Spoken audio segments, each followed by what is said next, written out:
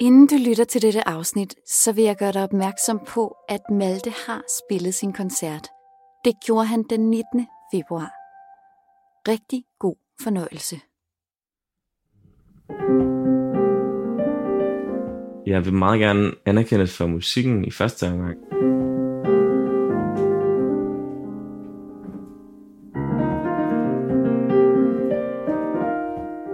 Så er det ligesom et biprodukt, at jeg er synshandicappet, ikke?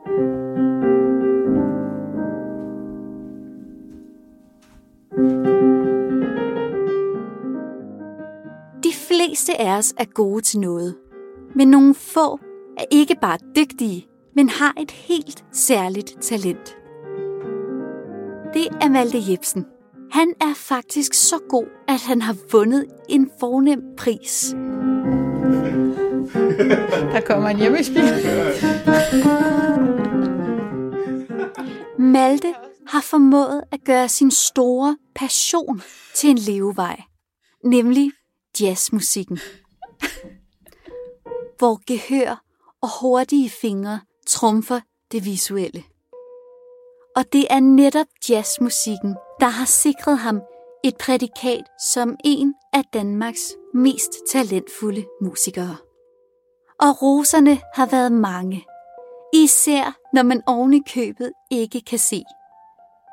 Det kender jeg godt selv, og måske gør du også, at alt for de store præstationer til de mindste gøremål kan blive italesat som noget ekstraordinært af andre, når man har et synshandicap. Men Malte vil ikke anerkendes for at gøre noget på trods af et synshandicap. For et synshandicap er bare et vilkår. Mit navn er Sofie Munggaard. Velkommen til Øjenkrogen.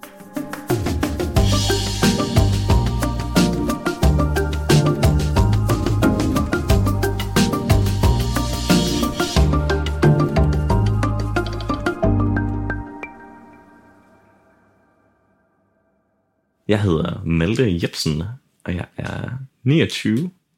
Jeg er pianist, og jeg kan slet ikke se noget.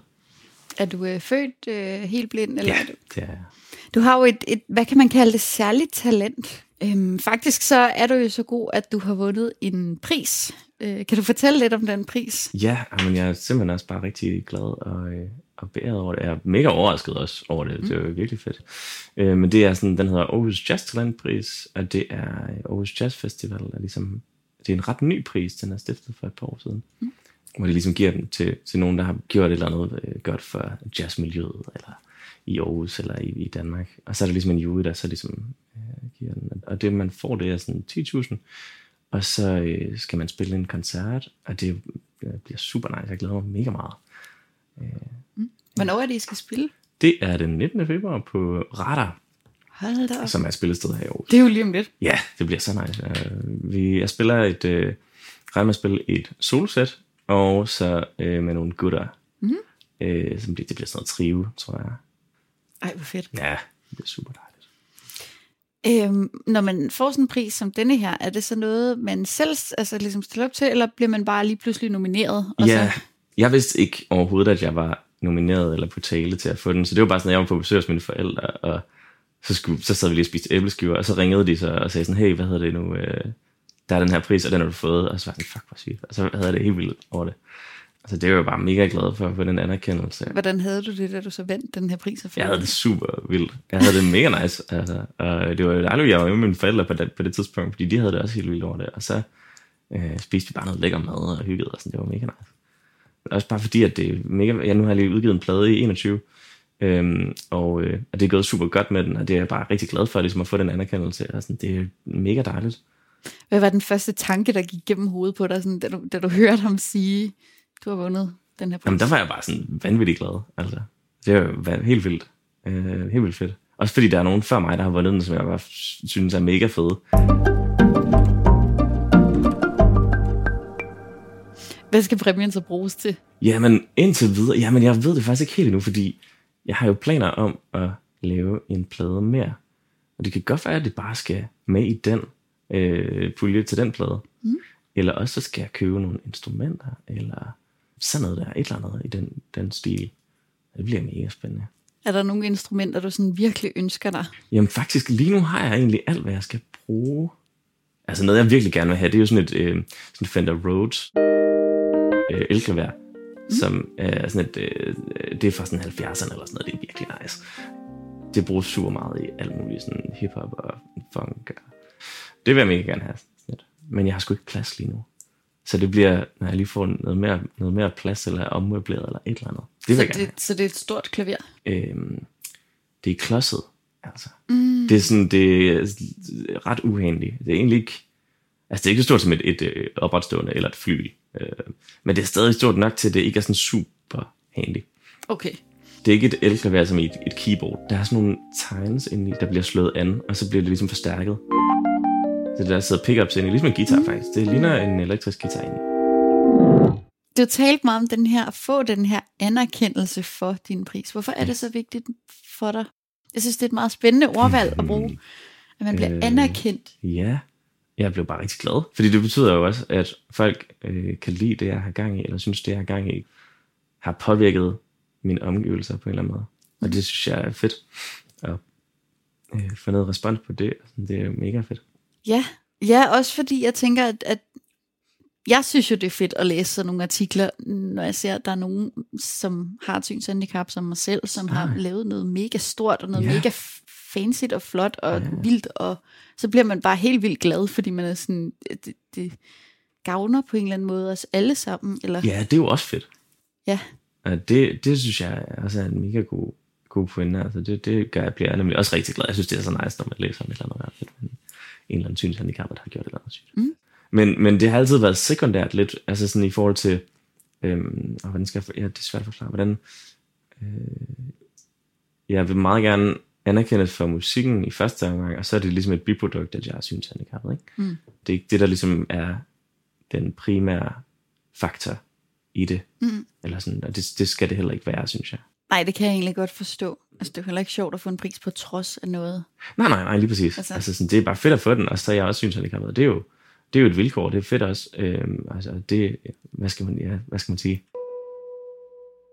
Jeg forstår virkelig godt, at Malte bare gerne vil lade musikkens toner tale. For det kan da nogle gange være rart at score nogle billige point, hvis folk synes, at man er dygtig, bare fordi man handler ind. Men helt ærligt, så har det i hvert fald for mit eget vedkommende større værdi at kunne det, jeg kan, og gøre det, jeg gør, mens synshandicappet træder i baggrunden. For ligesom musikken er med til at gøre Malte til noget særligt, og ikke hans manglende syn, så er det, der kendetegner mig. Ikke mit synshandicap, men alt det, man har med af erfaring, interesser osv. Hvornår begyndte du at spille musik sådan? Jeg startede med at spille klaver, da jeg var sådan 3-4 år. Men det blev først sådan rigtig seriøst. Altså jeg vidste ikke, jeg skulle være på konservatoriet og sådan noget, før efter gymnasiet faktisk. Men jeg har altid sådan spillet, og så er det blevet mere og mere seriøst. Så gik jeg på faktisk Instituttet for Blinde og Svagsynede i et års tid, for at lære at lave mad og alt det der. Og i den forbindelse fik jeg noget undervisning i musikteori og punknoder og sådan noget. Det var jo meget nyttigt. Og så fik jeg en super fed lærer i gymnasiet, og gik også i musikklassen og sådan noget. Så begyndte jeg at spille med rigtig mange folk fra MGK, som er sådan, det hedder musisk grundkurs, tror jeg. Det er sådan, når man tager det forstadie til konservatoriet. Så fandt jeg ud af, okay, det er sgu nok det, jeg skal lave så. Fordi jeg troede faktisk, jeg skulle være datalog. Men det blev det så ikke alligevel.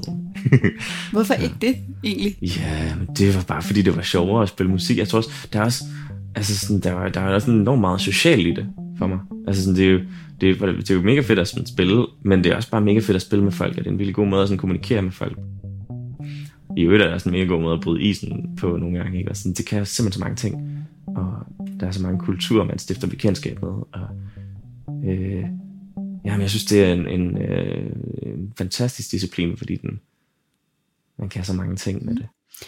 Nu siger du bryde isen. Har du sådan en konkret historie, du sådan kan huske, hvor at det virkelig spillede ind? Jeg synes tit, jeg oplever, at for eksempel inden man har spillet sammen, så kan folk måske have svært ved at stille spørgsmål, Men lige så snart man har jammet og sådan har det sygt, ikke? Og så er det meget nemmere at abstrahere fra, at jeg måske er blind, eller at man kan være intimideret af det, ikke? Altså sådan, så det er en virkelig god måde at komme ind på hinanden mega hurtigt på. Ja, det er vel også noget med at føle sig hjemme. Altså på klaveret føler man sig hjemme, ja, det er det. Hvad der er hvad. Ja, lige præcis. Og andre folk, de kan også se, om han spiller jo pissefedt, og det er nice. Og så tænker de også, så kan jeg jo godt spørge ham om alt muligt, eller sådan, fordi man bare er ligesom, man er noget til fælles, eller hvad skal man sige, tror jeg. Fra pianist til datalog, der er alligevel et stykke vej. Men jeg synes, det er fantastisk, at musikken bliver en måde at bryde isen på. Og skabe fællesskaber, så handicappet ikke længere er en barriere. Hvornår fandt du ligesom ud af, at det var jazzvejen, du gerne ville gå? Altså, der er jo musik er jo rigtig mange ting. Jamen, det er jo, altså sådan, jeg er jo faktisk også lidt, fordi der er virkelig mange genrer, jeg drager inspiration fra også. Og jeg har spillet med enormt mange forskellige, i mange sammenhænge. Så jeg er ikke sådan en straight ahead jazz-type heller. Altså sådan, jeg har også spillet rigtig meget sådan noget armensk folkemusik crossover. Og jeg spiller i et hiphop-projekt, hvor vi ligesom også inkorporerer jazz-ting. Og jeg har spillet med en gut, der hedder Maher, som kommer fra Syrien. Så sådan, jeg har rørt ved alle mulige ting, og jeg har også været i Ghana og spillet med folk og sådan noget. Men altså, jeg startede jo med at spille jazz, da jeg var sådan, du ved, sådan slut folkeskole. Og så altså det fede ved jazz er jo, at det fede ved musik er, at det simpelthen er en kæmpe stor smeltedele, hvor man inkorporerer alle mulige træk fra alle mulige genrer. Og så er det bare flydende, ikke? Og det er jo mega fedt. Jamen, altså jeg kan huske i den artikel fra Aarhus, et eller andet avis, jeg læste, der stod det her med, at du faktisk bare improver rigtig meget. Ja, det gør jeg også. Og ligesom har skitsen til halvdelen, og så spiller du bare resten. Ja, det er for eksempel det er min plade, der er nu her. Ja. Der er sådan halvdelen er frit, og halvdelen er kompositioner. Plus selvfølgelig er der nogle improvisative ting i kompositionerne, så er der lige en solo, ikke? Men altså, så det var sådan, jeg lavede den plade. Det var mega fedt. Det synes jeg er voldsomt, fordi jeg spiller selv klassisk trompet, og hvis der er noget med klassisk musik, så er det jo, at det skal komme på slaget, og det skal være så højt, og det er altså lige meget, hvad du synes kunne lyde godt, hvis der står for det, så er det det. Ja. Hvor at det her, det er jo helt omvendt i virkeligheden, at man selv skal finde på, og jeg vil blive sygt stresset af, at jeg skulle sidde og finde på, hvad jeg skulle spille. Altså, det ved jeg da ikke.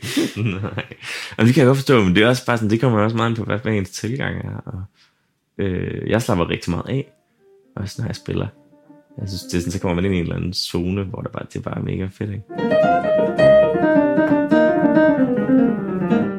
Og bare kan virkelig bare spænde af og få det ud, man gerne vil. Det er også en rigtig god måde at behandle, bare sådan, hvis man er lidt stresset, eller sådan, så er det fedt lige at bare spille.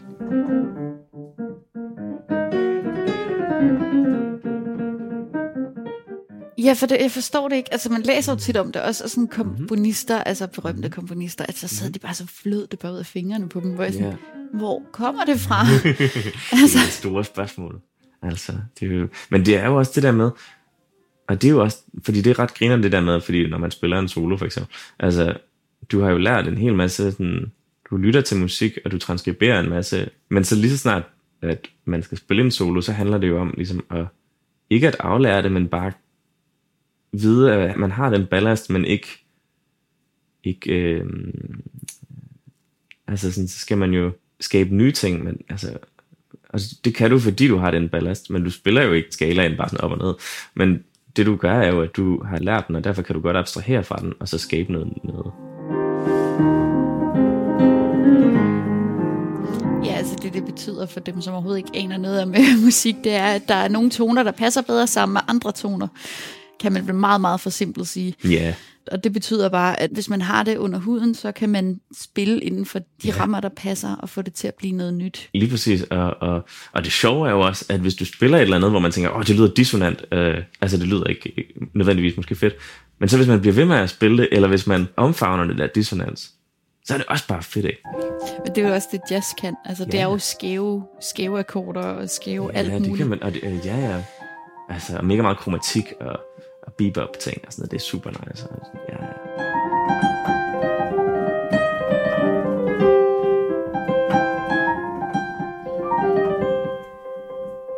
Hvor længe har du ligesom vidst, eller hvornår fandt du ud af, at det var noget, du skulle leve af, det her musik? Jamen, det er et glimrende spørgsmål, og det ved jeg jo ikke endnu, fordi jeg ved jo ikke, hvad jeg skal bagefter konservatoriet. Og så sådan, det, man gør som musiker, det er jo, at man stykker meget sin karriere sammen. Først og fremmest vil jeg jo gerne spille masser af koncerter, og det gør jeg heldigvis også. Men man underviser jo også, og så jeg laver jo noget IT-relateret, som jeg også synes er mega fedt. Altså sådan, jeg kommer til at have sådan en karriere, hvor jeg ligesom selv skaber den, ikke? Så det er jo både virkelig skræmmende og virkelig fedt. Altså.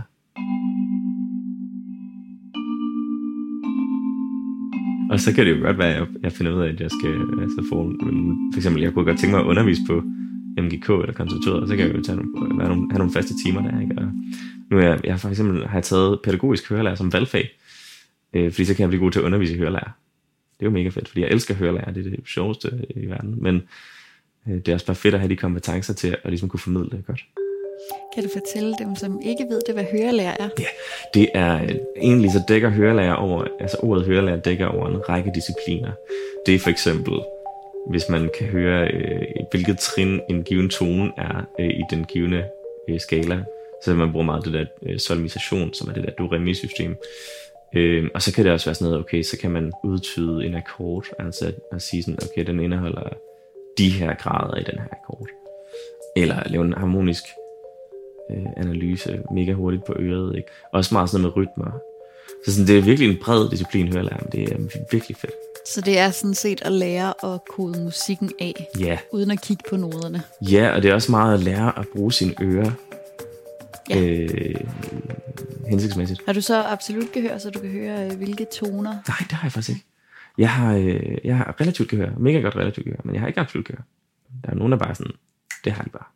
Altså, jeg kan. Ja. Og det er så underligt, fordi jeg spiller jo ikke rigtig musik længere, eller sådan, men det kan jeg. Ja. Og jeg troede, det var sådan en ting, man bare kunne, når man skulle på musikgymnasium, og så lærer, så hævde han mig op og var sådan, prøv lige hvad er det her for en tone? Jeg synes, det er super akavet. Ja, det kan jeg forstå. Som 16-årig er sådan, okay, det er ikke en ting. Det er jo noget, man får rigtig tidligt i livet. Hvis man har absolut gehør, tror jeg. Og så læste jeg faktisk lige, der var sådan noget, man kan få sådan en epilepsipille. Og hvis man tager den, så er en af bivirkningerne, at man kan godt risikere at få absolut gehør. Hvis man lytter til rigtig mange toner. Det er virkelig sjovt, synes jeg. Så det kommer, at man lige skal købe noget epilepsimedicin. Ja, det kan godt være, det virker. Så bliver du også dejlig afslappet. Og... Ej, hvor vildt. Det er jo meget fedt, ja. Altså, jeg har opdaget, når jeg har tømmermænd, rigtig slemme tømmermænd, så hører jeg alle tonerne en halv tone højere. Ej, det er sjovt. Og jeg gik hen og trykkede på vores klaver derhjemme, kan jeg huske. Og var sådan, det er et C det her, men det lyder som et cis. Det forstår jeg ikke. Jeg forstår ikke, hvorfor det er sådan. Altså. Ej, det er også virkelig pudsigt. Fuck, det er sjovt, altså. Så det forstår jeg ikke. Og det gav ingen, altså når jeg sådan, så kunne ligge og høre musik og slappe af og sådan noget. Jeg forstod simpelthen, det lød underligt. Det er da også mega vildt, altså. Jeg får bare mere tinnitus, når jeg så.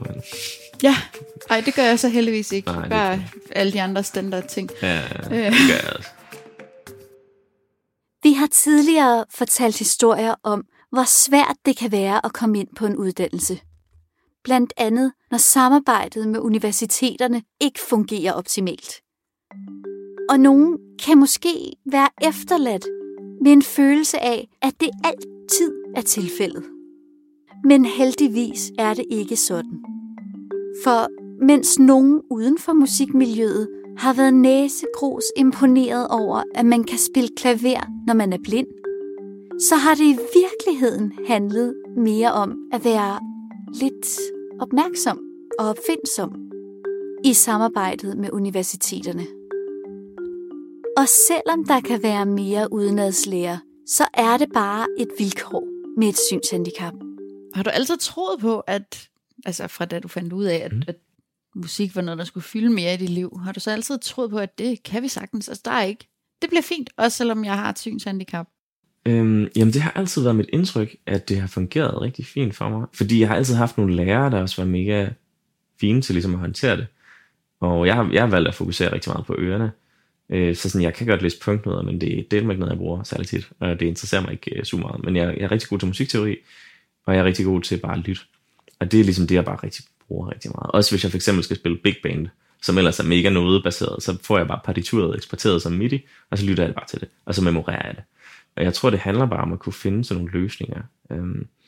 Også for eksempel på konservatoriet, da jeg var til optagelsesprøver der og sådan noget, der fandt vi også altid nogle løsninger, og ligesom kommer omkring det der, okay, så får jeg en sværere aflydningsopgave, i stedet for at læse primærvis tabladsang for eksempel. Ikke? Det handler tit om, at man skal opfinde den dybe tallerken selv, når man er synshandicappet, men det er jo bare et vilkår, tror jeg. Så der er aldrig nogen, der sådan har været sådan, nej, det kan du da ikke. Nej, så har det været folk uden for miljøet, så har det været sådan noget, hvor er det flot, du kan spille klaver, selvom du er blind. Altså sådan, ja, det ved jeg sgu ikke, der, altså. Det er det jo ikke. Altså sådan, så det er jo meget sådan nogle udenforstående folk, som ligesom synes, det er vildt. Og så tænker de, at fordi man er blind, så, altså sådan, så. Men der er også rigtig mange blinde, der ikke spiller, eller er umusikalske og sådan noget, så det har jo ikke noget at sige, andet end at det også er en ting, jeg er, ikke? Altså. Jeg føler nærmest det omvendt, altså sådan, at alle blinde, de kan jo det der musik. Ja, den har jeg også fået. Og det er sådan, nej, ikke altid, og nogle er bedre end andre, og tænk, hvis jeg var en af dem, der overhovedet ikke kunne noget, altså jeg ville føle mig virkelig trådt på en eller anden måde. Ja, jo, det kan jeg sgu da godt forstå. Altså, men det er også bare sådan lidt, vi er jo bare mennesker, og det er, altså, det er så mærkeligt med de der prædikater nogle gange, ikke? Men, fordi det er jo ikke sådan noget, at alle scener er gode til at bage, eller et eller andet. Nej, overhovedet ikke.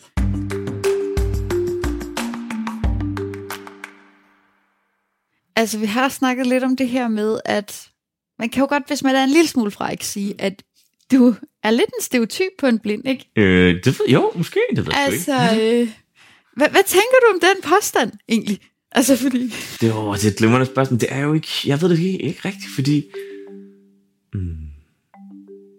Jeg ved ikke, om jeg er en stereotyp. Fordi hvad er det? Altså... Jo, jeg er god til at spille klaver, men... Ja, det der med at putte folk i kasser, det har jeg altid haft det sådan lidt mærkeligt over. Ja. Og jeg synes, man skal gøre så meget for at bare være i samfundet, og ligesom på ligesom de vilkår med alle mulige andre. Jeg synes, der hvor vi skal hen, er jo, at alle lyskryds virker, og alt er tilgængeligt, ikke? Nu går jeg helt ud af en tangent, som ikke rigtig har noget med spørgsmålet at gøre, men det er heldigvis et sted, vi sådan stille og roligt er på vej her. Altså sådan for, jeg håber, at altså de der stereotyper, de ligesom fylder mindre og mindre, jo mere vi kan minimere de produkter af det givende handicap, ikke? Og det er jo noget, vi ser for eksempel i forhold til, lad os bare sige telefoner for eksempel. For 10 år siden, der skulle du tilkøbe en skærmlæser og bruge al mulig energi på at sætte den op og sådan noget. Nu kan du bare tage den ud af kassen og tænde for den, og så virker den på lige vilkår med en scene. Og det er jo et super fint skridt i den rigtige retning, ikke? Og det er jo noget heldigvis, som der er rigtig mange opmærksom på. Tilgængelighed er virkelig hipt for tiden i forhold til både appudvikling og regulativer og sådan noget. Og det synes jeg jo bare er en helt rigtig vej at gå. Fordi så er vi jo alle sammen bare mennesker, og det er jo det vigtigste i virkeligheden.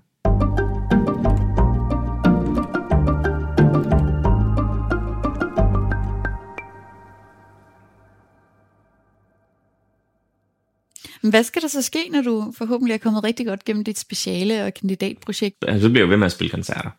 Og så skal jeg jo til at søge job. Så kan det være, at jeg søger nogle stillinger som underviser, og så laver jeg noget rådgivning med noget IT, og det kan jeg jo mere tid til at gøre, og fokusere på, når jeg stopper på konservatoriet. Og så det bliver jo også en ting. Og så tænker jeg, at jeg lige bruger et par år på at være ude i verden og prøve det, og så kunne jeg godt finde på at tage solisten.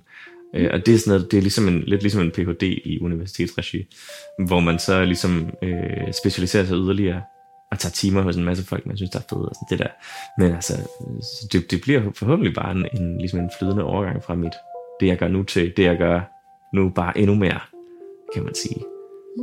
Og jeg er også i gang med at lave lige nu der er jeg faktisk i tvivl om, hvad mit kandidatprojekt skal være, men det kunne godt gå hen og blive, fordi det jeg gerne vil, det er, at jeg vil gerne lave sådan noget med at omarrangere børnesange til skæve taktarter, så børn kan lære at forholde sig til skæve taktarter mega tidligt i deres liv. Fordi så lige pludselig føles det bare naturligt, lige så naturligt som noget, der går i 3 eller 4. Og det kunne så vil jeg gerne ud og spille en masse skolekoncerter med det, og så har jeg sådan en tanke om at spille nogle kirkekoncerter med en billedkunstner, der hedder Iris, som tegner med lukkede øjne. Og så vil vi ligesom lave sådan nogle, hvor jeg spiller, og hun tegner. Hun har også tegnet coveret til min plade. Så det er også noget, jeg vil. Og sådan, så der er helt vildt mange ting, jeg bare skal lave, som der bliver mega fede. Og det glæder jeg mig helt meget til. Ej, hvor fedt. Ud i verden, er det så ud at se en masse lande og deres musikkultur, eller opleve det? Simpelthen. At tage en masse timer hos folk, jeg bare spille med folk, og være på den scene, ikke, som der nu er i den by. Berlin har en virkelig god scene, for eksempel, og New York, LA og London har en god scene. Der er en masse dejlige steder, jeg gerne vil hen og spille med folk. Der er enormt mange vanvittigt dygtige mennesker over det hele, som jeg gerne vil spille med. Det lyder bare mega fedt. Jeg glæder mig også til. Og også bare, at du vil kaste dig ud i det sådan helt alene. Ja, det bliver jeg jo næsten nødt til. Ja. Nu har jeg også nogle venner, der bor forskellige steder. Og så kan jeg jo i starten spørge dem til rådet, så være med i, og ligesom få et netværk på den måde. Ikke? Ja. Og jeg kan jo også for eksempel tage kontakt til nogle blinde organisationer, så jeg ligesom får styr på alle de der sådan lokale kutymer omkring nogle ting og sådan noget. Så det må jeg jo gøre, og det er jo det, der kommer til at ske. Den der musikkarriere, du har påbegyndt, hvad skal den så munde ud i? Hvad er din største drøm? Det er et godt spørgsmål. Jeg vil bare gerne blive ved med det, jeg laver egentlig. Altså sådan, nu for eksempel, nu udgiver vi en plade med det hiphop-projekt, vi laver nu her. Det bliver mega fedt, og vi skal spille på Montmartre, det glæder jeg mig helt vildt meget til. Hold da op. Ja, det bliver så nice. Så det er jo fedt, og det jeg bare gerne vil, det er egentlig bare blive ved med at udvikle mig, og spille med folk, jeg synes, det er fedt, og spille nogle dejlige koncerter. Så det er bare det, tror jeg bare er det egentlig. Altså. Det her altså med at finde ud af, at man skulle være seriøs. Vi har talt lidt om det, men var det noget, som ligesom lå i kortene fra dine forældres side hele vejen igennem, eller fra din side, eller var det ligesom bare dit stenhårde arbejde hele vejen igennem, der gjorde det? Det har aldrig været mine forældre, der har skubbet mig til noget. Altså sådan, det har altid været, har du lyst til at gå til klaver, og sådan, at det kunne være sygt, og så synes jeg, det var mega fedt. Og i starten, det var heller ikke sådan noget med, at jeg øvede sådan 7 timer om dagen eller noget. Det var meget sådan noget, da jeg var 3-4-5 år, der var det meget sådan noget med bare at lege med klaveret, og sådan, wow, lyd kan det her. Sådan, og så senere hen fik jeg koblet alle mulige ting på den fingersætning, hvordan man gør det rigtigt og sådan noget. Men det har aldrig været sådan noget med, at jeg er blevet pacet, og jeg har heller aldrig selv haft sådan en med, om jeg skal bare være det her, det vildeste.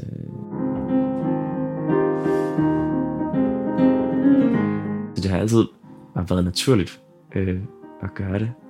Og det tror jeg også er den måde, man skal gøre det på i virkeligheden. Eller sådan, det føler jeg i hvert fald har været en mega god måde at gøre det, fordi jeg synes altid, man skal kunne slappe af i det, man laver. Fordi så er det også meget nemmere at nå derhen, hvor man gerne vil, fordi jeg tror bare, det er vigtigt at tage det roligt, fordi man skal nok nå det hele. Jeg har faktisk ikke flere spørgsmål. Er der noget, du gerne selv vil sige, som du tænker er vigtigt?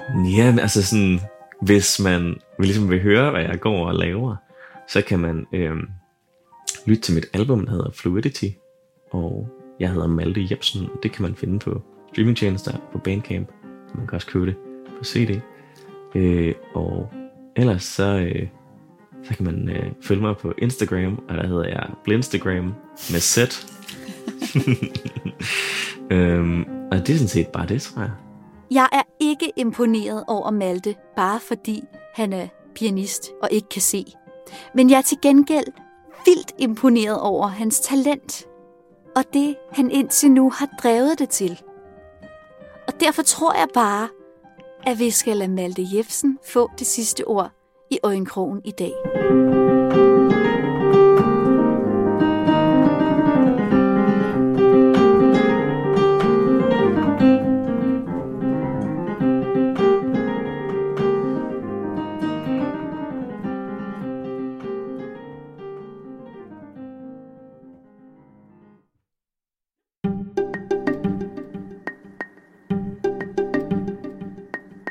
Øjenkrogen er produceret af Dansk Blindesamfund.